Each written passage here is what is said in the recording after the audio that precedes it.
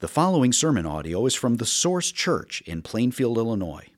More information about the Source Church can be found at www.thesourcechurch.life.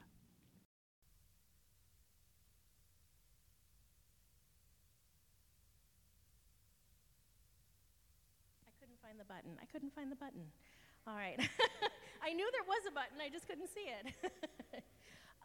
Okay, so Isaiah chapter 7, verses 1 through 17. Please stand for the reading of Scripture. In the days of Ahaz, the son of Jotham, son of Uzziah, king of Judah, Rezin the king of Syria, and Pekah the son of Remaliah, the king of Israel, came up to Jerusalem to wage war against it, but could not yet mount an attack against it. When the house of David was told, Syria is in league with Ephraim, the heart of Ahaz and the heart of his people shook as the trees of the forest shake before the wind. And the Lord said to Isaiah, "Go out to meet Ahaz, you and Shear-Jashub your son, at the end of the conduit of the upper pool on the highway to the washer's field. And say to him, be careful, be quiet. Do not fear, and do not let your heart be faint because of these two smoldering stumps of firebrands at the fierce anger of Rezin and Syria and the son of Remaliah. Because Syria, with Ephraim and the son of Remaliah, has devised evil against you, saying, let us go up against Judah and terrify it, and let us conquer it for ourselves, and set up the son of Tabiel as king in the midst of it. Thus says the Lord God, it shall not stand, and it shall not come to pass. For the head of Syria is Damascus, and the head of Damascus is Rezin. And within 65 years, Ephraim will be shattered from being a people.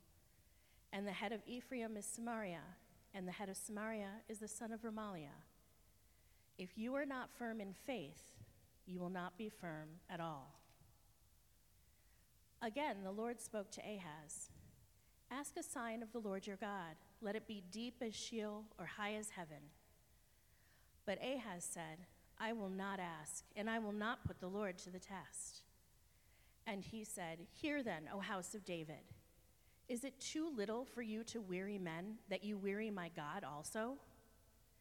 Therefore the Lord himself will give you a sign.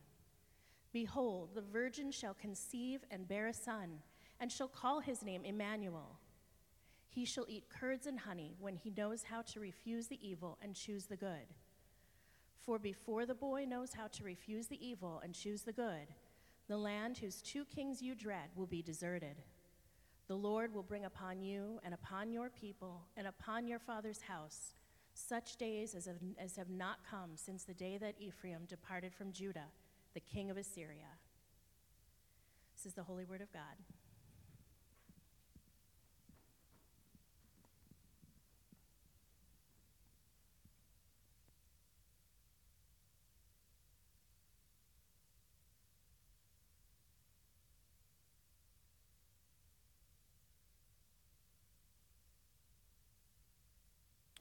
Good morning, everyone. I was talking with Jerry Judge this week, and she wanted me to thank the church for all of your care and your prayers amidst her cancer treatments. So, she's very thankful for you. Keep up the good work. And let's just bow for prayer before we get into the word. Our Lord God, we lift up Jerry before you. And we are thankful for your provision for her so far, for how you've provided a grant to help with the costs of the treatment, and for how you've given her time off of work with disability status, and just little ways that you've showed your care for her. Lord, we continue to pray that the treatment would be successful, and we pray for her heart in the midst of all of that, that she wouldn't grow discouraged, that she would keep her eyes fixed on you, that she would be fed by your word. And Lord, we also pray for Bob as he keeps recovering from heart surgery. We thank you for your mercy in sparing his life, and we ask that you would continue to heal him, get him back to full status, ability to work. And we pray that you'd provide for his business, his Midas business. In the meantime, we ask that things would run smoothly without him and that he wouldn't be anxious there. And we pray for his time of forced rest. We ask that it wouldn't be wasted, but that he would have glimpses of you and that he would be better off in more than just a physical way because of this time. We thank you for your goodness to their whole family, even in the midst of this turmoil. And we pray for Judy, who's had to carry such a load. Please give her rest as well. We pray also for Nancy at Sunny Hill Nursing Home. Lord, she's frustrated with a lack of mobility. We ask that you would increase her ability to use her hands and her legs. But also, Lord, we ask that despite the restrictions she faces, that she would have a clear glimpse of freedom in Christ and know that you are making all things new. And we ask that that would be her hope day in and day out. And Lord, the holidays can sometimes make the mundane feel all the worst because of it. It's just unbearable at times, the daily grind. And so we ask that you would meet us in the things that feel mundane. Meet us in the world that feels broken around us. And Lord, we pray for those who you've placed over us. We pray for President Biden, Congress, Supreme Court. We pray for Governor Pritzker and the state Congress and the courts. And we pray for local leaders as well. And Lord, all of these, we ask that your particular grace would be at work in them, softening their hearts toward Christ. We also pray that your common grace would be at work through them, leading them to make sound laws and to enforce justice and to hate corruption. We pray that they would humbly carry out their duties with a sense of accountability before you. And as for us, Lord, in our mundane lives, we ask that you'd enable us to live quiet lives, as your scripture tells us to be well thought of by outsiders, as we show them kindness and just the reasonableness of Christ. We pray that you'd enable us to do the good work that you have for each one of us, to do it faithfully. And we pray that our hope would be fully set on the grace to be revealed to us at the coming of Jesus Christ. Our hearts cry out to you, "Come, Lord Jesus." And now as we turn to your word, we ask that you would make us more ready for that day, and also that you would equip us to serve you today. From our fears and sins release us. Let us find our rest in thee. We pray it in Christ's name. Amen.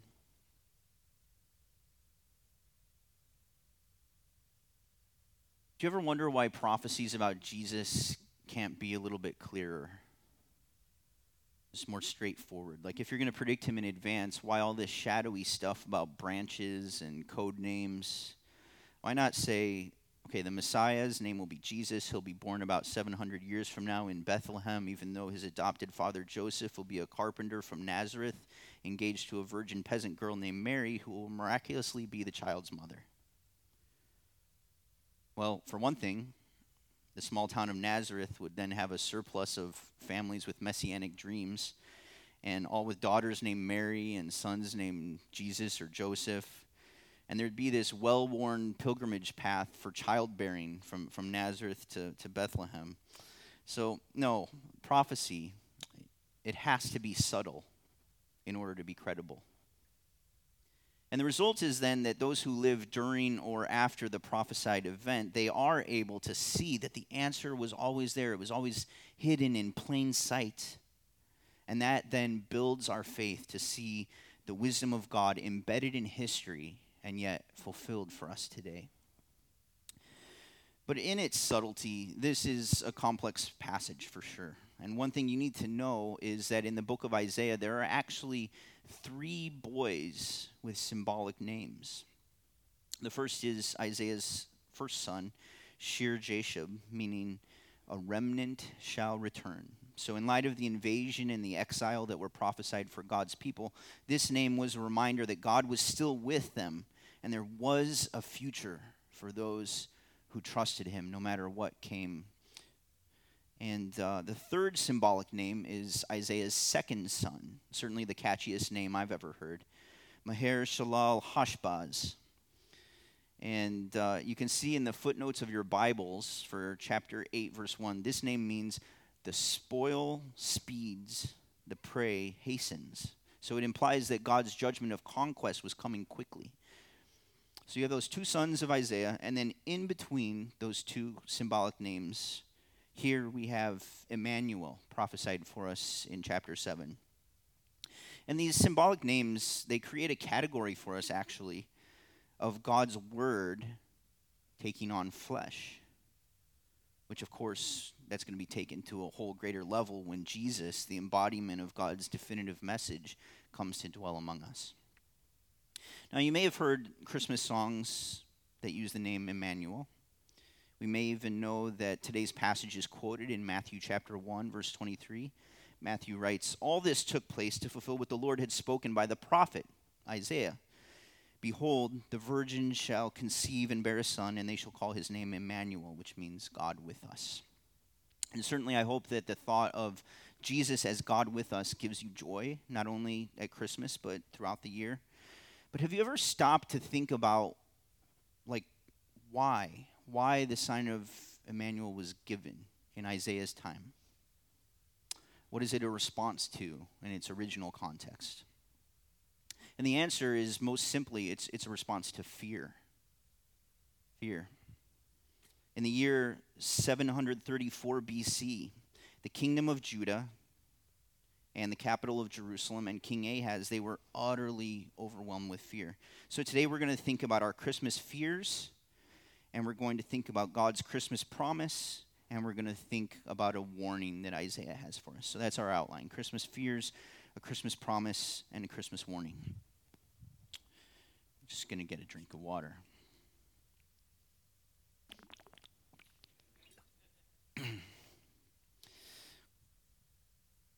So why were King Ahaz and company so afraid?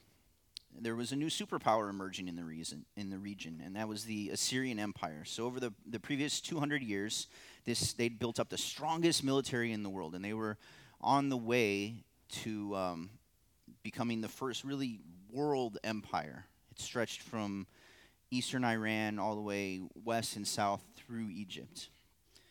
So Assyria was looming on the horizon, but Assyria wasn't the most immediate threat for Judah. Not Assyria, but the neighboring and lesser Syria, as well as the northern kingdom of Israel. They had teamed up, and they were threatening the very existence of Judah. So we've got a map here, and you'll see that Syria is most immediately threatened by Assyria. Syria's capital was Damascus. Its king at that time was Rezin. And then Syria and Judah, between Syria and Judah, there's the northern kingdom of Israel. And it's referred to in this passage as Ephraim, because Ephraim was the most populous tribe in that northern kingdom.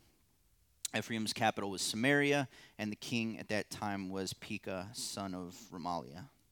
So these two neighboring kingdoms, they were terrified of Assyria, and so they were planning to force the southern kingdom of Judah to unite with them and serve in an alliance against Assyria. But as you can read in verse 6, this plan included kind of just absorbing Judah and disposing of Ahaz and his family and placing their own puppet on the throne in Jerusalem.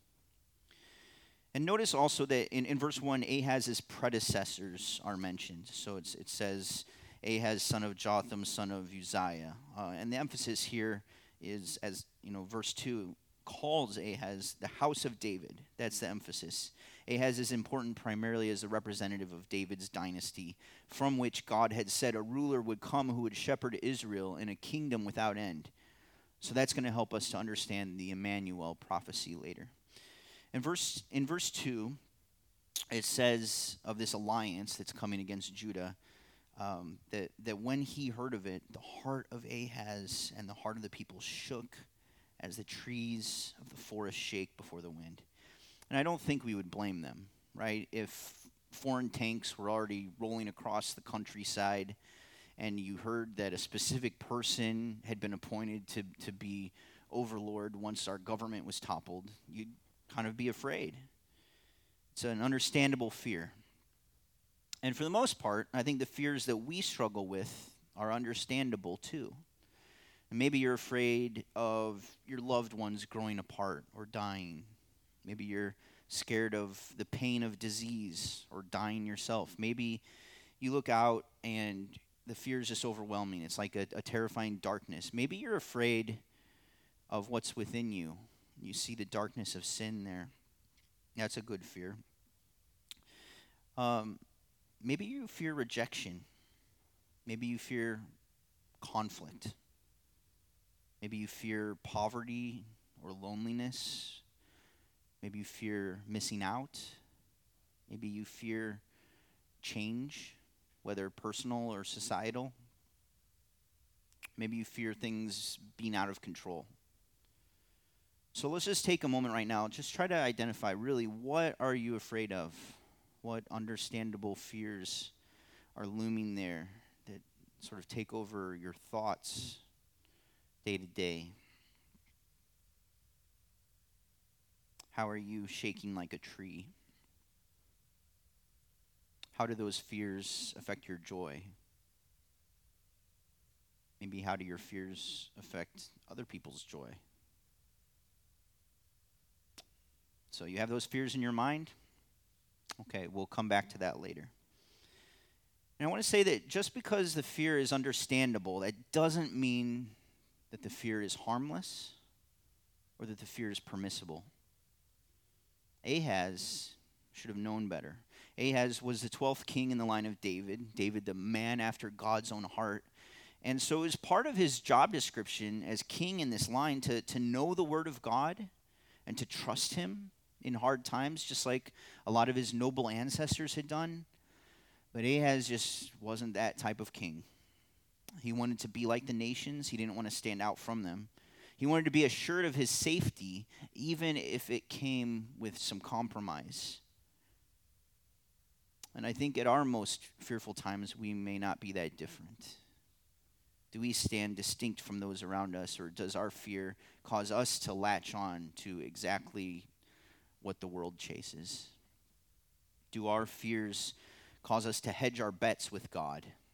Like, okay, I'll give him lip service, I'll give him church attendance, but I can't rely on him too much. I can't put all of my eggs in that basket because, well, it just wouldn't be safe. Ahaz was just that sort of compromiser, and yet the Lord tells Isaiah exactly where to meet this godless king to deliver a gracious promise, a warning and a promise. And he meets him at a pool. He meets him where there's a water source. We get the sense that Ahaz is probably inspecting the water supply because a siege is going to be coming soon. And Isaiah meets him there and says, "Be careful, be quiet, do not fear, do not let your heart be faint because of these two smoldering firebrands at the fierce anger of Rezin and Syria and the son of Remaliah. It shall not come to pass. If you are not firm in your faith, you will not be firm at all." So in other words, these guys that are scheming against you, they're just like hot coals pulled out from a fire. They're already going out. So don't play politics. Don't respond in any way. Just trust the Lord to protect you. Do any of us need to hear those same words today? Maybe you have enemies. Maybe you have threats and people who would ruin you if they had the chance. Or maybe you're tempted to fear or to trust in your own strategies. So that's a question to ask. Are you reacting to possible negative futures as if God wasn't present, as if God wasn't powerful, as if God wasn't trustworthy? Be careful, be quiet, do not fear, do not let your heart be faint. If you're not firm in your faith, you will not be firm at all. So this is how our passage deals with Judah's fears in 734 BC and also the fears that plague us this Christmas season. Notice, though, that the Lord told Isaiah when he was going out, he was going to deliver his message, he told him to bring his son, named A Remnant Shall Return. And this clues us into the fact that this encounter is about more than just the next few years. Rather, this encounter is going to communicate something about the next centuries and beyond. And it's then that Isaiah tells Ahaz to ask for a sign to verify that he need not fear. And here we're going to see what I'm calling God's Christmas promise. Now, if a prophet of God told you to ask for a sign that God would protect you, you'd think that you would probably do it, right? Isaiah says in verse 10 that this sign could be as low as Sheol, as deep as Sheol. Maybe, I don't know what that would be, maybe the ground opening up or something. And it can be as high as the heaven, maybe like shooting stars or an eclipse. So Ahaz is really just invited, like, ask for anything. But either out of disdain for Isaiah or maybe misjudging the character of God, he passes. He declines the opportunity. And his words sound, it's like he's trying to paint himself as pious. He says, I will not ask. I will not put the Lord to the test. Now, it does say in Deuteronomy not to put the Lord to the test, but that was in response to the wilderness generation because they refused to believe God unless he did what they asked. But this is a different story altogether when God is actually asking us to engage with him, and then we refuse. Do you ever do that? You think that you're being pious because, well, you're not bothering God with your demands. You're staying put together and putting a religious smile on things while you're actually falling apart inside. And there's a pride there. And there's a fear of others seeing your weakness. And so you refuse God's invitation to communicate, and you prefer to be self-sufficient. But he's invited us to pour out our hearts to him. He's invited us to find in him our refuge. And if we say thanks but no thanks, if we keep doing that, then that is very much putting the Lord to the test in the bad way. Because like Ahaz, we're not communicating our piety, we're communicating our unbelief.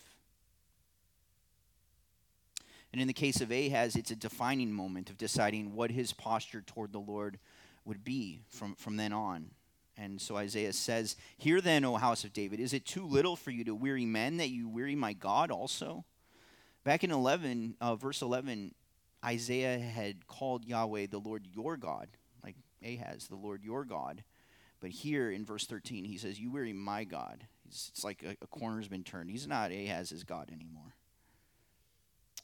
But Isaiah nonetheless goes on to then offer the omen of verse 14. "The virgin shall conceive and bear a son, and shall call his name Emmanuel." Now, we know that these words are ultimately fulfilled in Jesus, and yet it seems like there's a double fulfillment at work here. And this happens a ton in biblical prophecy. So the prophet speaks as if it's just one thing that we're expecting. Let's say it's this big mountain in the distance. But as you get closer to that great mountain, you see that it's actually two peaks, with the shorter one standing directly in front of the bigger one. And so you can experience that first peak, and it truly is a fulfillment of the prophecy. It's part of what the prophet saw. But yet, as you go over that first peak, you see that there's still more fulfillment to happen. And it's a fulfillment that's similar but is greater in the distance. And a great example of this dynamic is God's covenant with David in 2 Samuel 7. There are ways in which it's immediately fulfilled in his son Solomon. And yet, there's some language that's reaching beyond him to the greater peak, the true son of David, Jesus. Now, I say that this seems like a case of double fulfillment because look down at verse 16. It says, "For before the boy knows how to refuse the evil and choose the good, the land whose two kings you dread will be deserted." And we know this happened 2 years from this sign being given in 732 BC. Assyria did conquer Syria. And though not fully destroying Ephraim right at that time, many regions were overrun, and a first deportation of Israelites out of the land to Assyria happened. And shortly after that, Pekah, king of Israel, was assassinated by his own people. So both of these kingdoms that were threatening Ahaz were dealt with.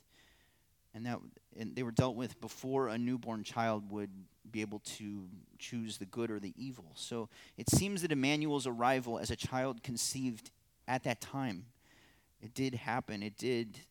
There was a specific deliverance being worked for Judah right then. But then that leaves us with the question, how could there have been an immediate fulfillment of the prophecy at that time? Like, certainly we don't think that there was an earlier virgin birth.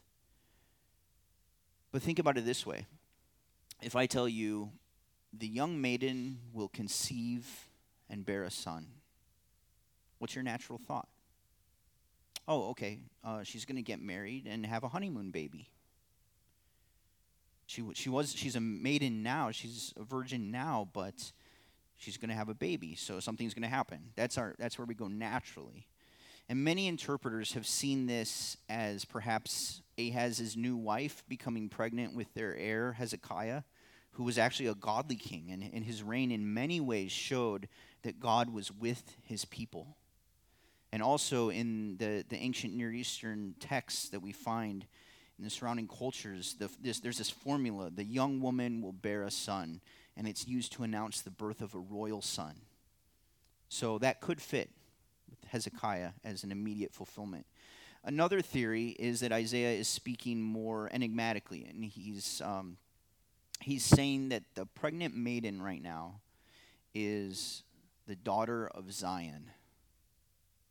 Daughter of Zion is a personification of the people of God that runs throughout the book of Isaiah, and she's particularly spoken of in the latter chapters of Isaiah as giving birth.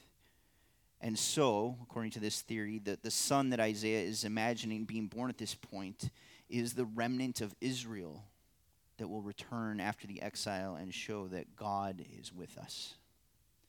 So whichever of those you think is right, or you think it's something else altogether, it doesn't matter a whole lot, because remember, God's purpose at this point is kind of to confound Ahaz, while also at the same time comforting the faithful.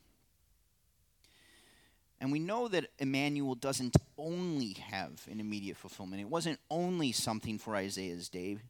We know that not only because of Matthew chapter 1, but we also know because the next chapters in Isaiah go on to speak more futuristically and enigmatically about Emmanuel. The name recurs unexpectedly twice in chapter 8, where Isaiah is speaking out of, reflecting the faith of the remnant people.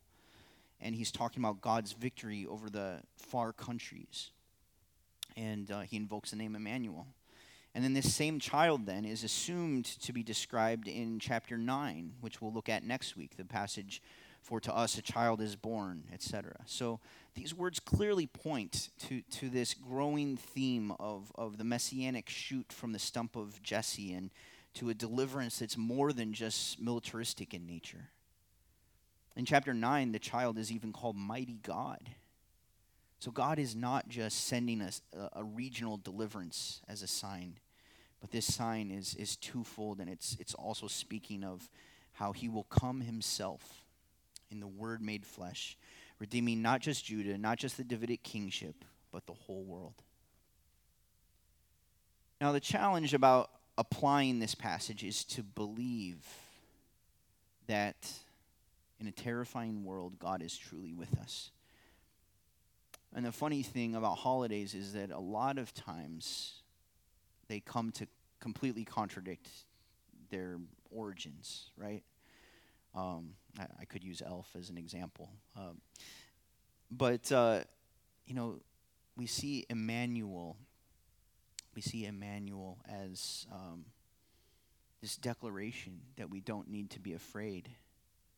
But this Christmas, are you really celebrating your deliverance from fear? Or are you using Christmas traditions and foods and gatherings and entertainment as a cloak or a distraction or an opiate for your fears? Sometimes I feel like I could drown any problem with eggnog. But Jesus didn't come so that once a year we can just have this happy holiday zone, right? That really cheapens it if that's what we do with the sign of Emmanuel. He came so that once and for all we could have a joy that transcends even the most hellish of circumstances.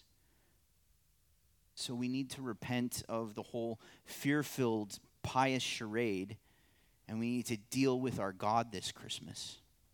Don't use your Christmas to numb your fears, but use it to face them with a fresh understanding of God's promise here.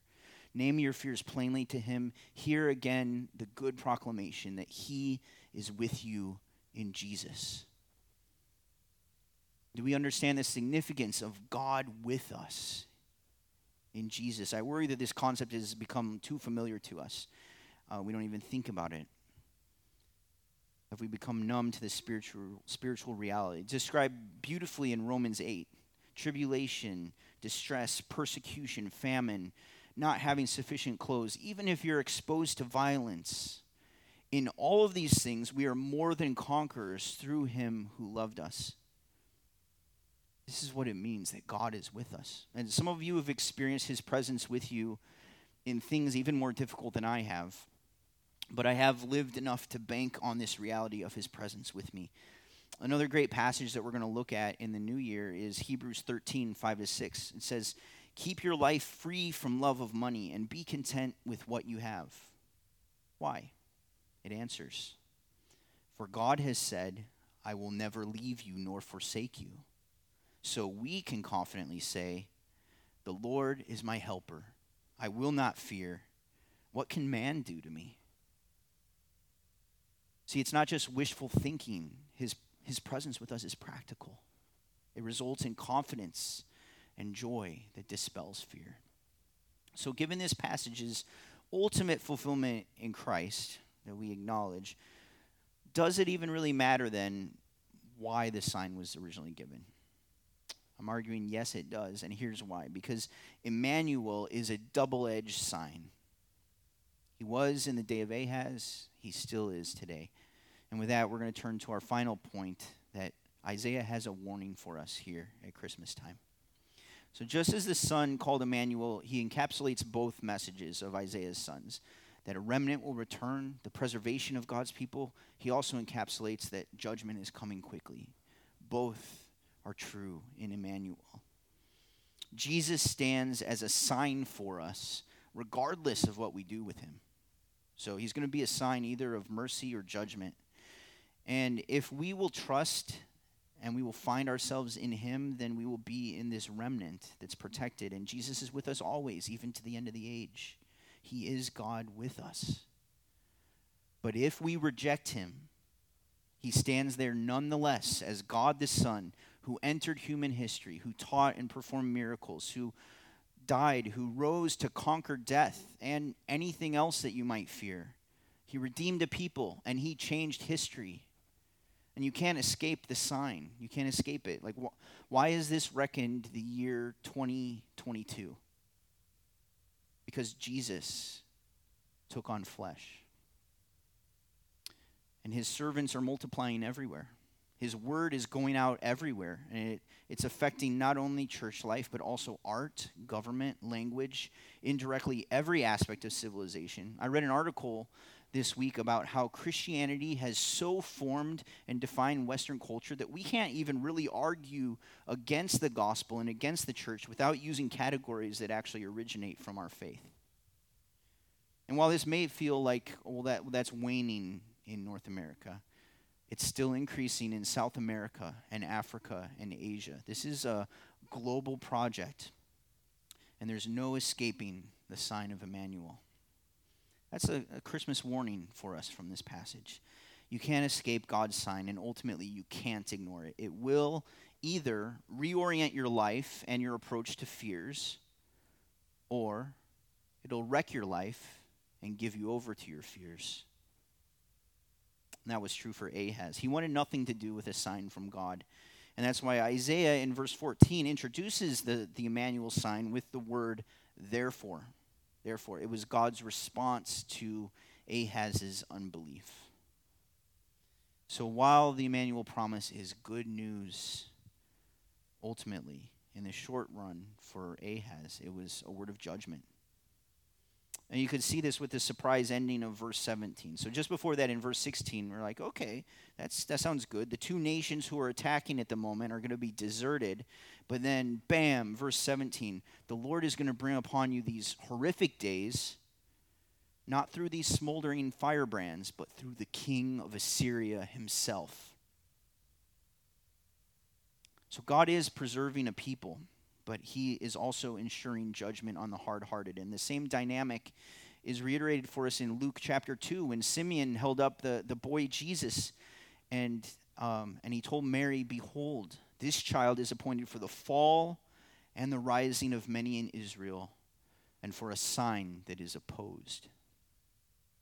And so it is today, and so it will be at the end of all things. The only question that really matters is, what did you do with the sign of Emmanuel? And that's why we share with all, we plead with all. That's why we take care to receive the divine word who became flesh and pitched his tent among us. Ahaz, however, decided to ignore that word. And instead, he asked for help from his immediate threat. He asked for help from the dreaded king of Assyria himself. He must have thought that he could somehow avoid verse 17 if he secured the friendship of his worst fear. But the result is recorded for us in 2 Chronicles 28. It says, "The Lord humbled Judah because of Ahaz, king of Israel, for he had made Judah act sinfully and had been very unfaithful to the Lord. So Tiglath-Pileser, king of Assyria, came against him and afflicted him instead of strengthening him. For Ahaz took a portion from the house of the Lord and the house of the king and of the princes and gave tribute to the king of Assyria, but it did not help him." The Lord's humbling of Judah meant that Assyria in subsequent years would rage against many of Judah's cities, and Judah would be a vassal state for some time. And you can see that results in poverty. That's described in verse 15, where we see that Emmanuel would eat curds and honey. You might think like, oh, that doesn't sound so bad, curds and honey. But verse 22 clarifies that's poor people food because of the distress on the land. There's no meat. There's no grain. All they have to eat is curds and honey. And this actually translates to fulfillment in Jesus as well, if you think about it. One Isaiah scholar writes that because of the unbelief of Ahaz, the promised Messiah would be born into poverty, heir to a meaningless throne in a conquered land. So, refusing to rely on God and instead going to Assyria itself to try to address his fears, Ahaz really just took the tiger by the tail.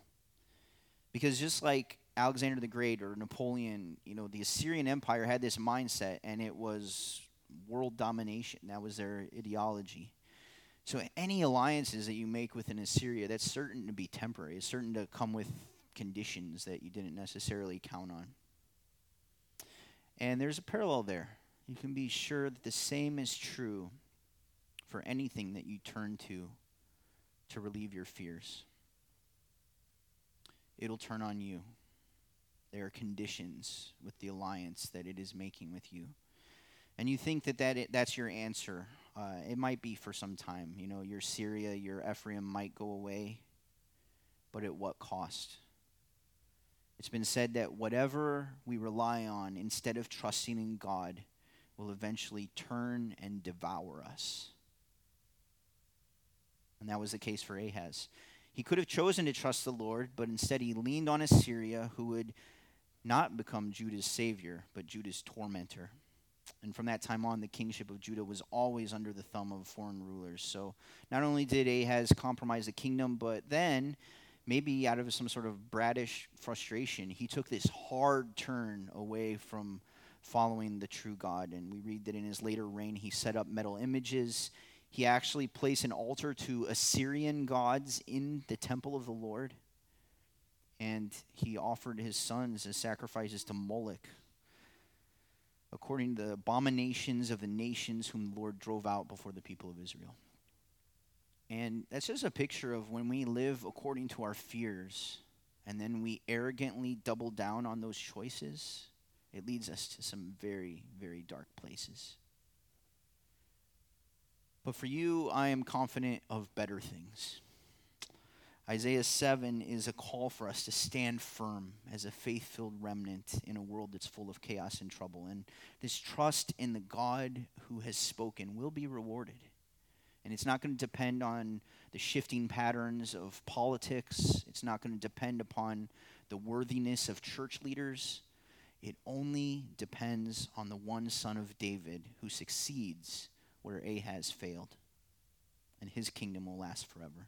So you can receive the sign of Emmanuel as good news of how you are loved, you are protected, you are kept from all danger. You can remember that Jesus was born into that very weakness and poverty and pain that you fear. He became one of us, and he is one of us still. And when you perceive that in Jesus, God is with us, then things really start to happen. The tyranny of your wicked heart, the futility of this life, the power of the destroyer are all undone in Christ. And the words of Isaiah 8, they may take counsel together, but it will come to nothing. Speak a word, but it will not stand, for God is with us. So some of us this morning, we might need to repent because we've been letting fear control us, or we've let our hearts run after things that they shouldn't have in order to get us out of what we fear. And it may work for a while.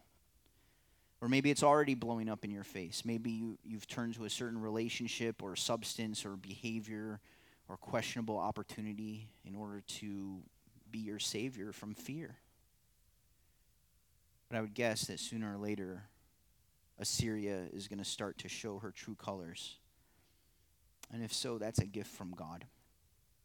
At times, he seems to be actually facilitating his people's very undoing, but then afterward we see that was necessary so that we could grasp his sufficiency and that we could come to actually live without fear. He's kind to let us see the fruit of that continued fear in our lives. He's kind when he shows it to us before we really get to the point of no return. And some of that correction is just kind of woven into the fabric of our world. You can think about parents who are like so afraid of their child going in a certain direction that the pressure they put on that child actually drives them to go off the rails in a different direction. Or you can think of a person who is so afraid of conflict that they don't do or say the necessary thing to prevent conflict from overtaking their whole life. So I want to say, if God is giving you a glimpse today of what your fear is leading to, thank him for that pain and learn from it. Let it drive you to the life where you live in the good fear of God, and then by faith are able to fear nothing else. Remember those fears that we identified earlier? Remember that? I want you to bring those back to mind. And now ask God to show you. What does trusting him look like with those fears? What would it look like to really, truly trust him with that area of your life that maybe was off limits, that you just didn't feel safe letting go of in a certain way? What does it look like to trust God? Maybe it's a step of boldness. Maybe it's being willing to show your weakness or leave yourself vulnerable according to the rules of the world. Are there any schemes that you need to back away from? Are there any safety nets that you have in place that actually expose you to the greater danger of sin?